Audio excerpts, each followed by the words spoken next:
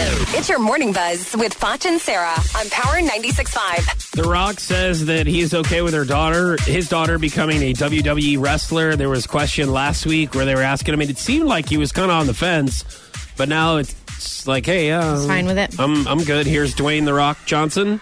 I love that idea, and I think, that's what we had this big conversation. She came with me to Hong Kong and Beijing, and I said, honey, whatever your passion is, I support that, and wrestling was good to me. I started my career in Madison Square Garden, so, yeah, bring it on. She's going to be a champ. All right. It's one of those things where parents sometimes they don't want their kids to do what they did. Right. Like, the first thing I'm going to tell my kid to do is not radio. Right. Or let's say Stormy Daniels. Uh-huh. Someone like her. I can understand that. But radio, I don't think is... I think it would be fine. I'm just going to guess here, and this is just a guess. I don't think Stormy Daniels had a dad to say, don't do porn. Right. Yeah. That was just a guess. Right. But, I mean, do you want Tingy to do radio? That was a bad segment. I bet you thought for a second that I was like, do you want Tingy to do... I want him to do whatever makes him happy. Okay, yeah, no, that's good. And I think that's kind of where that's good. I think that's where The Rock is. Oh. I mean, yeah. I guess if she's not wrestling, then she's not doing what Stormy Daniels is doing, you know? Exactly.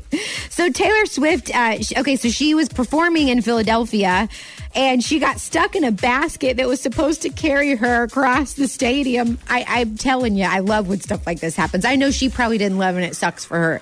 But as a spectator, it's fun to watch. So she said, I'm pretty sure I'm stuck up here. It's a nice view, though. What you just saw was me more straight up and down in this sparkly basket. It's supposed to take me to the other side of the stadium. So the basket went straight up and down instead of taking her up over across. All right. Well, I mean, the best thing is she's all right. But you're correct when you say that you're almost... That's the thrill of watching something like that. Something live. Well, not only something live, but just something like that. In the back of your mind, that's what gives you a thrill. You're like, what if this I mean, I know that's collapses or kind of something? sick, but it's human nature, right? Like if you go and watch some guy walk across a tightrope, I mean, there's a little bit of you that's like, what if he falls? Like, okay, you don't want... what if, but you don't want him but to. But what if I'm here at the show that he falls? Like, okay, let's just say like some guy puts his head inside the mouth of a lion, okay? What if you're at the show where the lion it doesn't want people's heads in his mouth?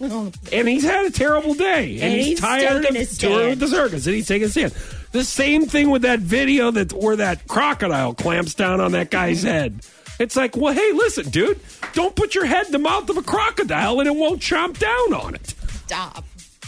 Like, so the same thing goes for Taylor Swift. Why is your voice so high? Don't put yourself in a basket and have somebody zip line you across the stage because either you might fall out of it or you might get stuck in it. Right. Have people pay $300 for your tickets for you to just stand there and strum a guitar. Fine. That's better. Well, no, she's in a basket trying to play guitar, which is actually sounds pretty entertaining. I'd like to see that.